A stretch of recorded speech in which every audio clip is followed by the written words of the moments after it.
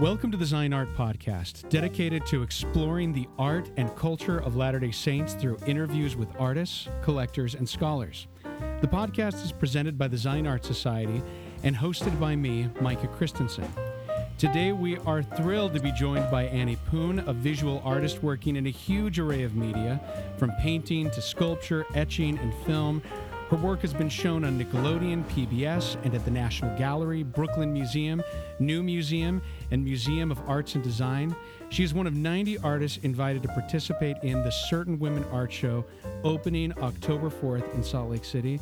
I am so happy to finally be talking to you, Annie Poon. Welcome. Thank you. I feel welcome. Well, we've got you. If people hear a little difference in the sound from how we normally are, it's because you are in New York and I am in Salt Lake City. Yes, I'm right here in Midtown. So I got to say, I've been lurking a little bit on your social media. I always lurk on your social media. I love your I love your Instagram feed. And yesterday you were at the Dutch exhibition at the Metropolitan Museum of Art, right? On Saturday. It was Saturday. Yeah. Okay. Revisiting. Oh my gosh, they had so many wonderful things. I went immediately to their website. I'm going to be there in a few weeks, if everything goes to plan, and I'll be seeing the show too. And there was one piece that you put up that is one of my absolute favorites. It's Still Life with Fruit and Glassware by Wilhelm Kolff, and you highlighted it, and it has that lemon peel that is circling down out of a Chinese export porcelain dish. And the only reason I bring it up is because as I'm lurking, you sent me off on a tangent. I go to the website for the Met, and there is this commentary on the painting that's from a contemporary who says, talking about Kolff, saying he surpasses all others in still life, which could be argued by Claes and Dahim and all those other guys who were in the show too. But he says, but he never knew how to explain his images, which he depicted. This is the complaint of the contemporary Dutch critic, that he does great images, but he never knows how to explain them. Which then, as I'm sitting down to talk with you, who you share very eloquently what you're doing on social media on a regular basis, I kind of wonder, and I know it's an odd way to start an interview, but it kept growing bigger in my mind. As you've done social media, how important has the explanation become versus the image? Well, when I go to a museum and I look at art, I get a little, this is just new, I get a little frustrated if I have to read the explanation because I want it to just strike me viscerally and visually, but then I always love it more when I read the explanation. And with my work, I feel like it loses so much of its meaning if you don't explain it because I'm speaking in code visually. So you feel like on some level, as a viewer and as somebody who's making it, that you've got a love-hate relationship with it. You've got the idea that on one hand, you want to have your own reaction. And on the I want to have my own reaction to other people's work, but I want to talk about my work to as many people as I can find. Yeah. You know, it's something that as somebody who's trained as an art historian, I have a real love-hate relationship with this, because there are some works of art that I don't want to ever intellectualize. I never want to learn what anybody else has to think or say about them, because I want my own reaction to them. I don't think it's selfish. I just think that's how I am. But if it's the artist who's speaking to me, I feel differently versus some like third party. That's true. That's completely true. If I saw a journal entry about, for instance, Keith Haring, I love him because of his journals. I love his work, but I don't know if I would love it as much if I hadn't read his journals and I go back to them, and the artwork is kind of a byproduct of the person who I'm interested in. If I'm not interested in the person, then the work has a lot less relevance for me and meaning. Do you find, though, that there are two different skills, the idea of explaining your work versus making it, and that some artists just don't have it? Well, you know what? I'm not going to talk about other artists. I want to talk about you personally. Have you always had the No, you're ability right. to That explain is your true. own? Yeah. Have you always had the ability to explain your own work? That's the one thing where I'm not tongue-tied. People have even said that when I'm upset or confused or any of these things, that I get this scary quiet that comes over me because I don't know what to say. I don't know how to react quickly. But when it's about my own work, I just can't shut up. And it comes out. It comes out clearly. Things come out of me that I didn't even realize were there, but I am on a process of discovery with the person when I'm explaining my work. Yeah, yeah. And do you find that you were making work pre-social media? You know, I don't know if you feel the same way I do. I think we're about the same age. I'm 40, and I feel like social media it feels like it's always been there, but I know that there was I heard this term recently called Zennials, that apparently anybody who grew up with typewriters, I grew up with electric typewriters. Yes, I did too. You did too, and with rotary phones or with phones that were still connected to walls, that if you've got that plus the ability to work with technology, you are officially a Zennial. What the heck is that? It's Gen X plus millennial. It's the idea that you remember and can you live in an analog world, and Yes. you can comfortably work in a digital world as well. But assuming that your art was that there was a time before Instagram where you were making art, has Instagram, social media, changed how you interact with an audience with your work? Yes, because before social media, in high school, I didn't have a job besides making art. I would just, make posters for my friends of, whatever they wanted, fairies and dragons and all these things. And they would see it on someone else's wall, or they would see it as I was delivering it at school, and then they would want that. But with social media, it's changed it because you let people into your home and see your process as you're working on it, and people feel like they're with you. They feel like they can see you developing it. You don't even have to be making it for them, and they feel almost a sense of ownership over the piece because they've been a part of the process. And I think that makes people want to buy it. When I see something on social media, if it's for instance, there's an artist who creates these blue and white vases with animals and plants on them, which I wouldn't even stop at. But when I see the video of her making them, I see her carving away the negative space. I see her, the firing and all that. And it just makes me want to own that piece. And it's like you said, it's almost like she's explaining it to me by showing me how she made it. One of the things you mentioned is in high school, you were drawing, you were doing art, you're doing posters. You grew up in Connecticut, right? Yes, New Canaan, Connecticut. New Canaan. It's kind of a bedroom community of New York. Would that be accurate? My dad worked in the city. He worked in the city. So what was it like growing up in New Canaan? I didn't realize how lucky I was until the last few years when I started reflecting on my childhood and comparing it to the experiences of a lot of others who didn't have the chance to be around nature the way I did. So I was always outside. I was always exploring. I was learning. I was building things. And that was our playground outside in the woods and on the lake. And we learned so much about animals, and just our imaginations ran free. We would build these little villages. Sometimes we would build them human size so we could live in them. Oh my We'd build heavens. things out of trees. We built little houses, with dirt floors and swept the floors. And when I wasn't playing outside, I was drawing in my little basement bedroom. So it was idyllic. My parents unplugged the TV, and they told us for 10 years that the TV was broken. And one year we just sort of figured out that the only thing that was wrong with the TV was that it was unplugged. So does this mean that you had to catch up in all the cultural references later?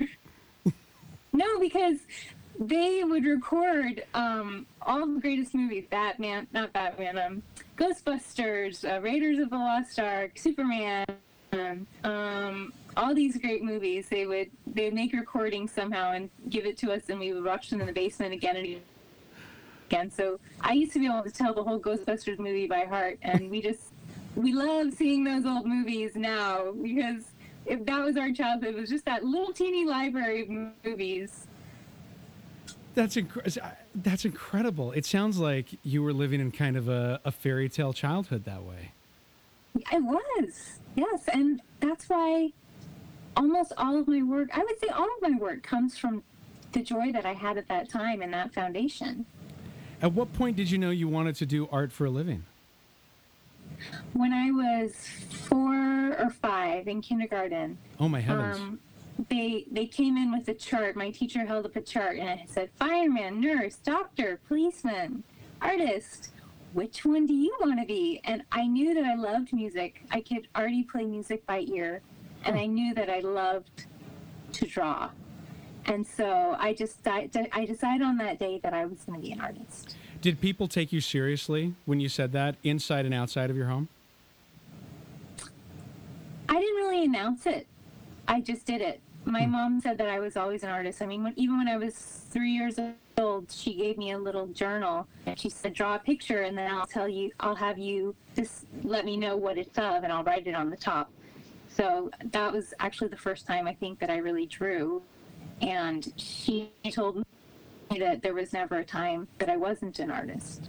So I never announced it. And when I got married, I told my husband, I'm an artist. And he said, no. An artist is someone who, he had like this Picasso level view of what an artist was. And I remember feeling so proud when finally he said, you are an artist. He's a photographer, a serious photographer himself. That's how he makes his career. I have questions, but I'm going to wait until a little later about you two and how you influence one another. Before I do that, at some point it became very serious. You went to the School for Visual Arts in New York, which is a legendary school, one of the preeminent schools for a whole variety of people who go into the visual arts. How did you choose to go there? I wanted to go there because I wanted to study the culture of the art of New York City. I wasn't interested in art in general. I was interested in the energy of New York City. And the main reason why I picked that school was because that was where Keith Haring went, and he was my idol. So tell us about Keith Haring. Yeah, go ahead. Sorry, I didn't mean to interrupt. So, he lived a very short life, but in his few years that he was on this earth, he went from making chalk scribbles in the subway to designing blimps and painting blimps in Europe. And he just covered everything that came into his sight with his little graffiti. And I remember seeing a picture of an installation he did at the School of Visual Arts where he did like this wallpaper style graffiti, and I was so excited the day that I was chosen to create an installation in that same window. So that's amazing. Which program were you involved in the School for Visual Arts? I studied drawing and painting, but my last semester, I was never to be seen in the painting studios because I was just living in the video lab in the sculpture building. Were they open to that? Were they open to their students moving to where they felt like was best for them, or were they pretty strict? They really didn't have rules there. So the only thing that came up that was, I guess, slightly negative was that I couldn't get an A+ because I was never there. But the fact that I came, for the open studios at the end of the year and had a whole suite of videos made out of paper just kind of blew their minds, and they loved it. I mean, I got these amazing reactions, and it was a little explosion that happened there. Everyone was pleased. That's a happy ending. That's a good ending. But before we get to the happy ending, I was talking with my wife last night, who you knew in New York before she knew me, and she described that she had seen some of your student work, and I don't know what stage in your student life you had done this. She said it was a clock, and it had been meticulously painted. And as we were talking, one of the questions that I wanted to ask, and she wanted to ask, because I said, "Okay, Tat, if you were here talking to Annie, what would you ask?" And she said, "I want to know about the evolution of her style. If you can even, is style's the right word? It's probably not the right word. But if I were to see early work from you in your education versus where you ended up with those videos that were paper cut, what did that progress look like?" Well, basically, my high school art class took a field trip into New York City. I went into the painting galleries. I saw these amazing paintings by great men, and I thought, I'm going to be one of these great men. I'm going to be a great painter. I'm going to rival, all these people. I'm going to be there. I'm going to be here in the MoMA. And so I worked really hard.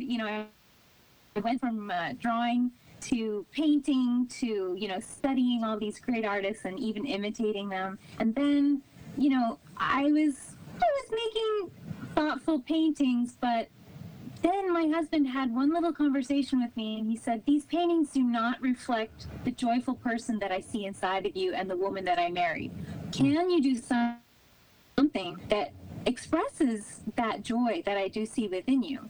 And at that time, on that day, I literally took everything that I had learned in art school, I threw it out the window, and I went back to doing the exact same projects that I did as a kid. I literally went back to one project that I had staged in a playhouse in my playroom, and I created an animation out of that little play that I did with my sister, and that was called the Roly Poly Pudding, and that was really the start of my new style. And all of my work that I do now is just based on the doodles that I made as a kid. Wow. So the style has nothing to do with what I learned in art school. It's all, I think I had already learned everything I needed to know before I even went to art school, just because I spent so much time having fun and drawing and doodling. So what is your advice to when young artists approach you and they're looking at this bewildering array of options, and they say to you, "I want to be an artist," and you live in New York and you've gone to the School for Visual Arts and you have works in museums, and they want a path. They want an answer. What's your advice that you give? I would say go for it, because who knows, maybe if I hadn't gone to that school, I wouldn't know how to think as an artist. They didn't really teach you technique there. They just encourage you to explore, and they encourage you to just try everything. And I think that if I had not gone to art school, I would have been depressed.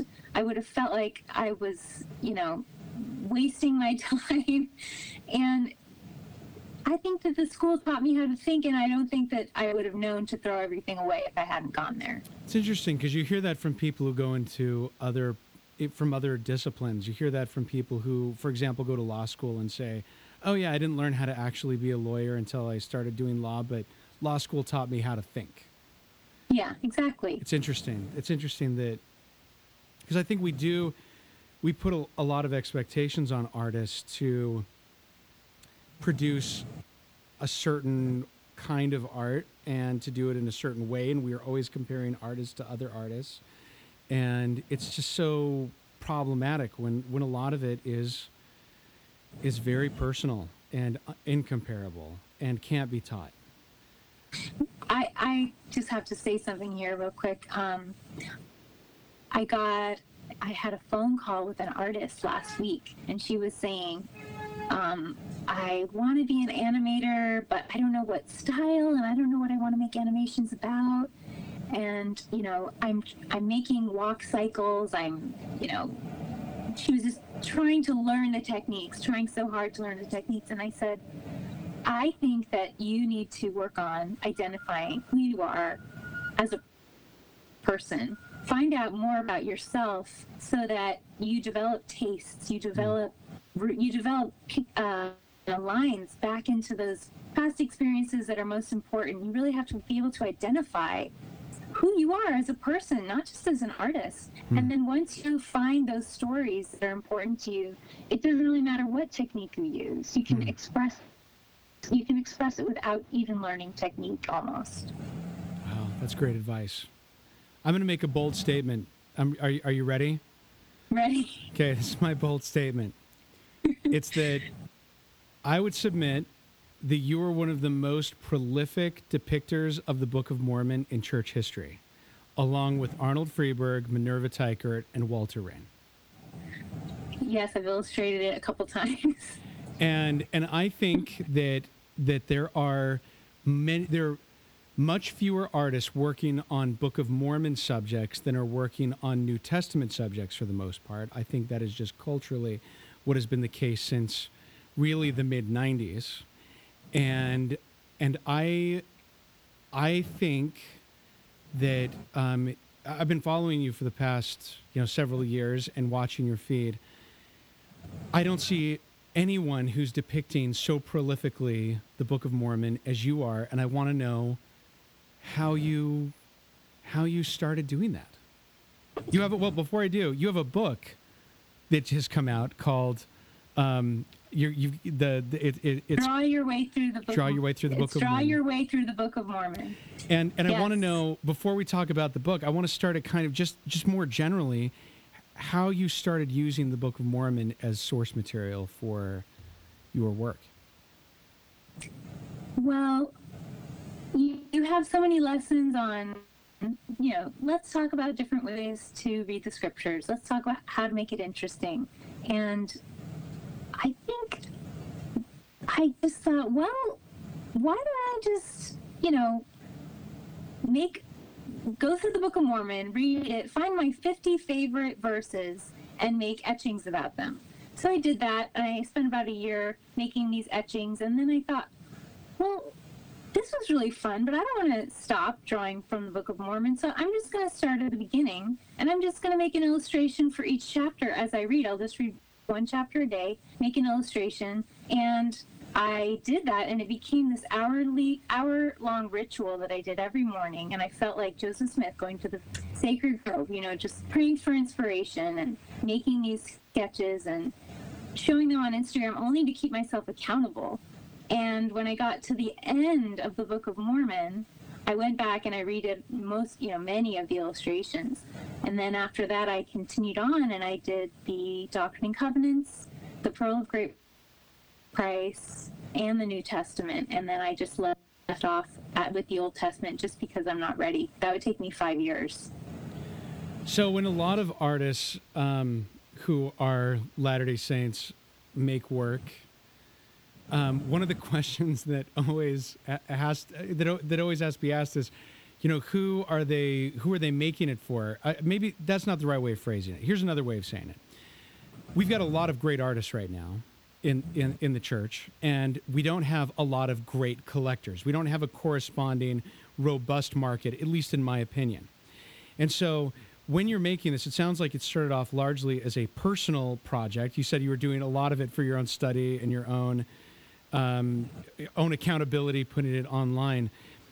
Was there a corresponding idea of, there is an audience for this that isn't just other artists?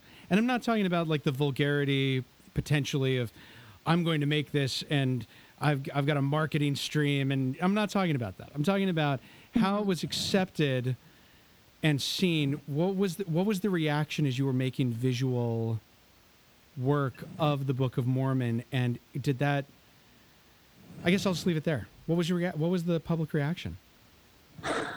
Well, I guess I didn't feel like I was getting a whole lot of likes. Maybe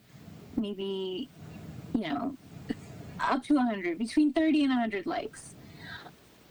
But I didn't realize that there were people who were looking at my drawings every day as a part of their scripture study. And the only way I figured that out was because if I ever, sort of got into a slump and stopped making them for a couple of days, I would get emails. Or people would come up to me in church and they would say, "What's happened? Why aren't you... Have you stopped?"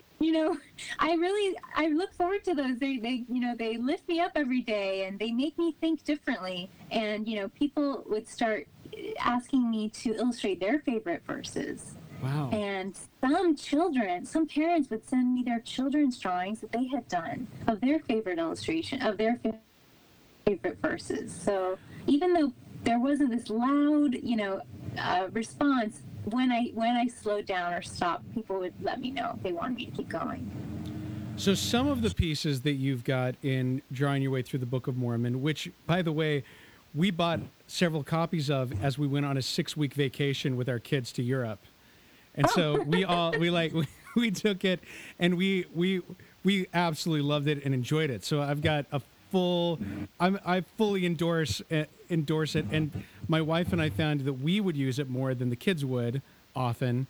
We were all using it. And I thought it seemed like the book, there were some things that you took from your work that you'd previously made. It seemed like there were some things like Let's Draw Jesus that were made specifically for the book. Mike, one of the questions I have about this, and I don't know how to succinctly say it, so I'm just going to do stream of consciousness here. I spent a lot of time working on Arnold Freeberg's estate after he passed away. And I found almost 500 drawings that related to the Book of Mormon and about at least 150 of them that he never turned into the final 12 paintings. He had to work with a committee and with the First Presidency to come down on a number of 12. And you get the sense often that they didn't pick the subjects that he wanted them to pick. Oh. I think if you're Walter Rain, he has a little more freedom than Arnold Freeberg did. He submits things. You know Walter Rain. He's somebody you've known for a long time, I believe. But he still has to kind of consider on some level that this may go in the conference center. When you're Minerva Teichert, who's working absolutely in the wilderness, where there was no real art patronage for her, she did over 300 images, but she was really the first one, before Freeberg, before anybody, coming up with kind of canonical subjects to depict. But I think of all of those, the question, I guess, is when you're choosing Book of Mormon subjects, were you conscious of these people had to be conscious on some level of the weight of responsibility? Minerva, that she was the first person ever doing it. Mm-hmm. Freeberg, that he was working with the First Presidency. Rain with the committee often. How did you choose your subjects, or did you just not? Were you even conscious of what you were choosing or not choosing? It's just fascinating to me that there's so few people working in it, and to see the subjects you were choosing. I wanted to know how you arrived at them. Oh, well, at the beginning, it was really hard. I couldn't do a completed image right away. I would sketch it. I would have maybe 3 drawings that I would do, and then I would come up with the final. And it was a struggle. But as I got into it, I started to recognize themes that just would surface. Things like fire, water, the Holy Ghost, birth, melancholy was a really big one. Humor was a really big one. And so once I started learning my own language, I was able to speak it more fluently. I just had to do a lot of drawing before I could really figure out who I was as an artist at that time. Did you find that as you were doing subjects that you were consciously aware of? I grew up with Freeberg. It's very hard to get Freeberg imagery out of my head. The muscly people. Yeah. Your work strikes me as being very much its own thing. Do you find that that you were and as Mormons in general, I guess this is part of the question. I think if you were to do a stick figure on fire, a lot of Mormons would be able to say Abinadi, right? They'd be able to immediately pick up on some universal themes. Oh, I see what you're saying. Okay, I see what you're saying. So what would happen would be the first image that would come to mind would be the Arnold Freeberg image. Yeah. Or it would be the image that I'd seen of Christ holding a lamb. Or usually the image that would come to mind immediately would be the scene, the prophet holding out his arms, speaking to the people. And I literally had to discard the first image that came to my mind almost every single time because it was always something that I had seen before. And so then I would just have to literally close my eyes and say, what if this scripture was written about my life, about me? Forget the scene, forget who was there. Imagine that the prophet was speaking directly to me, or that God was actually speaking directly to me. And I have to come up with something from my own experience to draw. So it was like, first I had to reject, and then I had to pray and look inward for every single one. That is what I was after. That is what I was trying to find. 'Cause I think it's so... I don't want to make this sound negative, but I think that we as Latter-day Saints are used to a kind of biblical costume drama, right, with the works that we do. And that's not a criticism. It's just a kind of a social anthropological answer of, it's an observation of, we expect images to look a certain way. And that comes with a kind of burden of influence and expectation. And it makes it really hard for an artist to negotiate their own expression sometimes out of it. And when I look at your works, they are so original and also so universally communicable, at least in my experience, that when I look thank you. When I look at them, I find that even though they are not, like you said, the first image that comes to my mind, they still don't feel foreign to me, and that's got to be hard work. That's got to be very hard work to do that. Well, it's just fun because I really do feel inspired as I'm making them. I feel like I'm a partner with the Lord, and if I ever start thinking about them as like trying to make something different than someone else, or trying to do something that other people are going to want, I can't succeed that way. The only way that I can succeed is to think of it as a gift from the Lord. I mean, I remember when I moved to New York City, I was so excited. I had tried so hard to get here for so long, and I finally got here, and I remember telling the Lord, if I ever make it to New York City, I'm going to do a big project to say thank you. And every project I did, I thought, when am I going to make the thank you project? And by the time I started making the Book of Mormon work or other work around that, it didn't even have to be religious, but by the time I was making these, I realized that every project we do should be in gratitude to the Lord. So I realized all my pieces were thanks. You have an image that you sent me of a work that you've been sewing that's life-size, of a woman. Can you describe what this is? I'll put images of it up on our site. But describe what it is. Okay, so it's a cross section of a human. It's life size. It's my size. I painted it on fabric, and then she looks like a skeleton. But I did kind of stylized organs and a little smiling heart, and then you can see her hair, which is my hair. So she's a portrait of me, but she's my size. And then what I did was I stuffed her with quilt batting. Well, yeah, upholstery and quilt batting.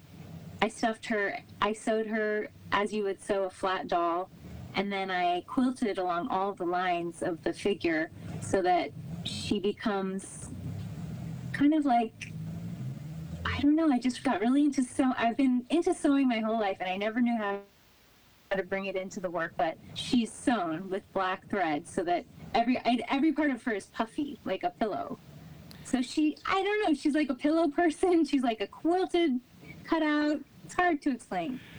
I think the picture will show people, and you've got wonderful pictures of your process. When I saw it, I wanted to ask immediately, and even in our conversation now, you've talked about film, you've talked about drawing, you've talked about etchings, and here you have a piece that's painted on fabric and sewn. How do you know when you want a work to be in a particular medium? How does it go from idea to medium? Well, I see it beforehand, and it just pops into my mind. What happens is I become obsessed with one thing. Lately it's been sewing, so I took a draping class recently, just because I thought, it's something that I wanted to learn, and who knows, maybe it'll make its way into my art, making clothes or working with the dress form. And then I was just pondering, how can I make something that I can put into a show? It'll be a big piece, but I don't have to make a crate for it. I don't have to worry about it being rolled and curled from rolling it up. I don't have to worry about it getting wrinkled. And I was just pondering on this, and suddenly I saw that image of that skeleton, that quilted skeleton. It came into my mind, and I just sort of tried to stare at that vision to get a closer look of what it was and how it was made. And that's how it came to me, and that's how I decide what I'm going to do, is that it just sort of comes to me in this little vision. Is this your first version of it? I think I saw on your Instagram that you'd sewn other things as well. Yes, I made a very small one, and then I made one that was a bust portrait of myself. And then I knew I was ready to make the big one. I knew I wanted to make the big one the whole time. I just didn't know exactly how it would work out. So by the time I made the life-size one, I was kind of a pro at it. So I want to talk about the work that you're doing for the Certain Women show, which is, after all, the wonderful excuse we have to be able to talk together. It's called Wild Horses. It's a short film that you did. Can you describe the work of art for us? The animation? Sure.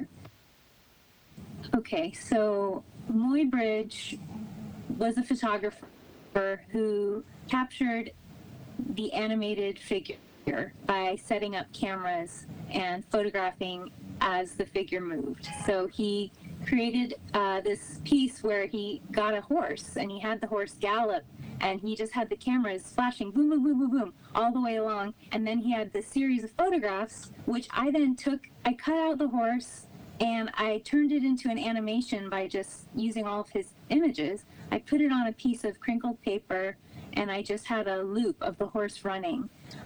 So that's what the piece looks like. And then the audio is a poem that I wrote 22 years ago and sort of kept secret until last night when I talked to my sister about it in preparation for the show. But the poem goes over the animation, and there's also a musical soundtrack. And this piece, I don't know if it's my most personal piece. It might be, because I've been too shy to even show it to anyone, and you're really the first person I'm talking to about it. So, well, I'm grateful that you shared it with me. I was really moved by it. I was wondering about where the words came from, because and also the music. Where did the music come from? I collaborate with my little sister Taylor. We write a lot of music together. So she came out here and we worked on it together just a couple months ago. It's violin. So. I love that you use Muybridge too, Edward Muybridge. I remember having a book of his work when I was a little kid. My favorite was the woman with a pot on her head jumping over a chair. Because his work became source material for so many artists who were trying to determine how the body worked in motion of all kinds of humans and animals. And I thought, okay, what kind of painting needs a woman with a water jug on her head jumping over something? but the the horse, and I assume that this is going to be projected in the space for the Certain Women show. The Certain Women show has been giving instructions to people. I think they've given the same instructions to every artist who's in the show, and it comes from what President Nelson said in the last general women's conference. How did you get from their challenge to this particular work, which you said is your most personal, potentially?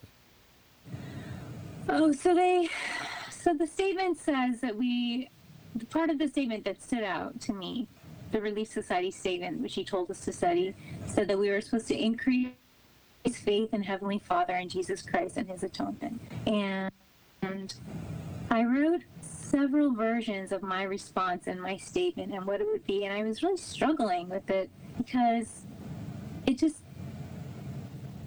I felt like I didn't have the proper motivation to write a piece when I already had something that I had written that completely explained my motivation in life, my theory. And I thought back to this piece and I thought, well, I've already done it. So I think it's time to present this piece. So that's how I chose to bring that poem out and finish the soundtrack. And does that answer your question? Yeah, it does. It does. It also makes me wonder. It is so personal. Do you, when you put something out there that's very personal, are you anxious to hear how people react to it, or do you not care how people react to it? What is your reaction to other people's reactions? Well, I'm really excited when people tell me that it helps them in some way and it makes them want to look more introspectively. I love hearing people's reactions, and I love it so much that sometimes I'll take their reaction and I'll make it part of my meaning of my work, because I feel like it's kind of a collaborative experience to arrive at the meaning of a work when the work was made subconsciously almost. That kind of goes back, I guess, full circle to this original question of the just the cycle of putting something out there, needing to say something about it, getting reactions to it. I love that you embrace not only that you're willing to share something so personal, which is something I think people really admire about your work. When I was telling people that I'd be talking to you today, it was amazing how personal people would become and how quickly they would become emotional about works that you had done. And that's different than my experience in talking about other artists. I mean, I don't often talk with people about my own interviews that I'm having, or artists I'll be talking to, but I know so many people who know your work and who talk about your work. It's wonderful to hear that you incorporate their thoughts into yours, and there's a real cycle there. There's a Go ahead. Oh yeah, there's a piece that I'm working on right now for the next Latter-day Saint Art Festival. And it has a girl sitting underneath a table crying. And I knew why I put that girl under the table, and I knew what she was crying about. But when I showed it to my twin sister, she immediately remembered the time when she was little and very sad, and she would literally sit underneath our table where we were all eating and just, sort of try to comfort herself and cry because she was struggling. And when she saw that on my movie, she assumed that it was her. And I almost felt bad for telling her, no, this is not what it was about. Because if that's what she's getting from it, then that adds to the piece. Yeah. It also makes me wonder in general, I mean, you're in New York. A lot of your audience is our Latter-day Saints, probably not exclusively, but there is a lot of work that you do for the Latter-day Saint audience. And I think that it'd be fair to say that this the Center for Latter-day Saint Arts, you've been working with Glenn Nelson and the people there for a while, as he did the Mormon Artist Group. Have you found that being in New York has led to a different relationship with Latter-day Saints than if you were in Salt Lake City, for instance? Sometimes I think I need to move to Salt Lake. What makes you say that? Because I don't like having to ship my work. It's so expensive. And also I don't get to go to any of my openings because it's so far away, and I want to be around the community of Mormon artists, and there just aren't that many out here. But I do think being in New York gives me a lot of mental space and freedom. Like just having that distance from Salt Lake, the people that I'm surrounded by every day is such a mix of different people, and that's why I want to be here, because I want to be around all these different types of people. And so when I go to make a work, I feel like the energy of these people comes into me, and it's a different energy than anything that I would find in Utah, I think. And that's the energy that drew me here to the city. You said that you're going to be doing a work for the Center for Latter-day Saint Arts. I know that we can't go into necessarily detail yet. It's not time. Maybe we'll have another discussion with a big reveal later.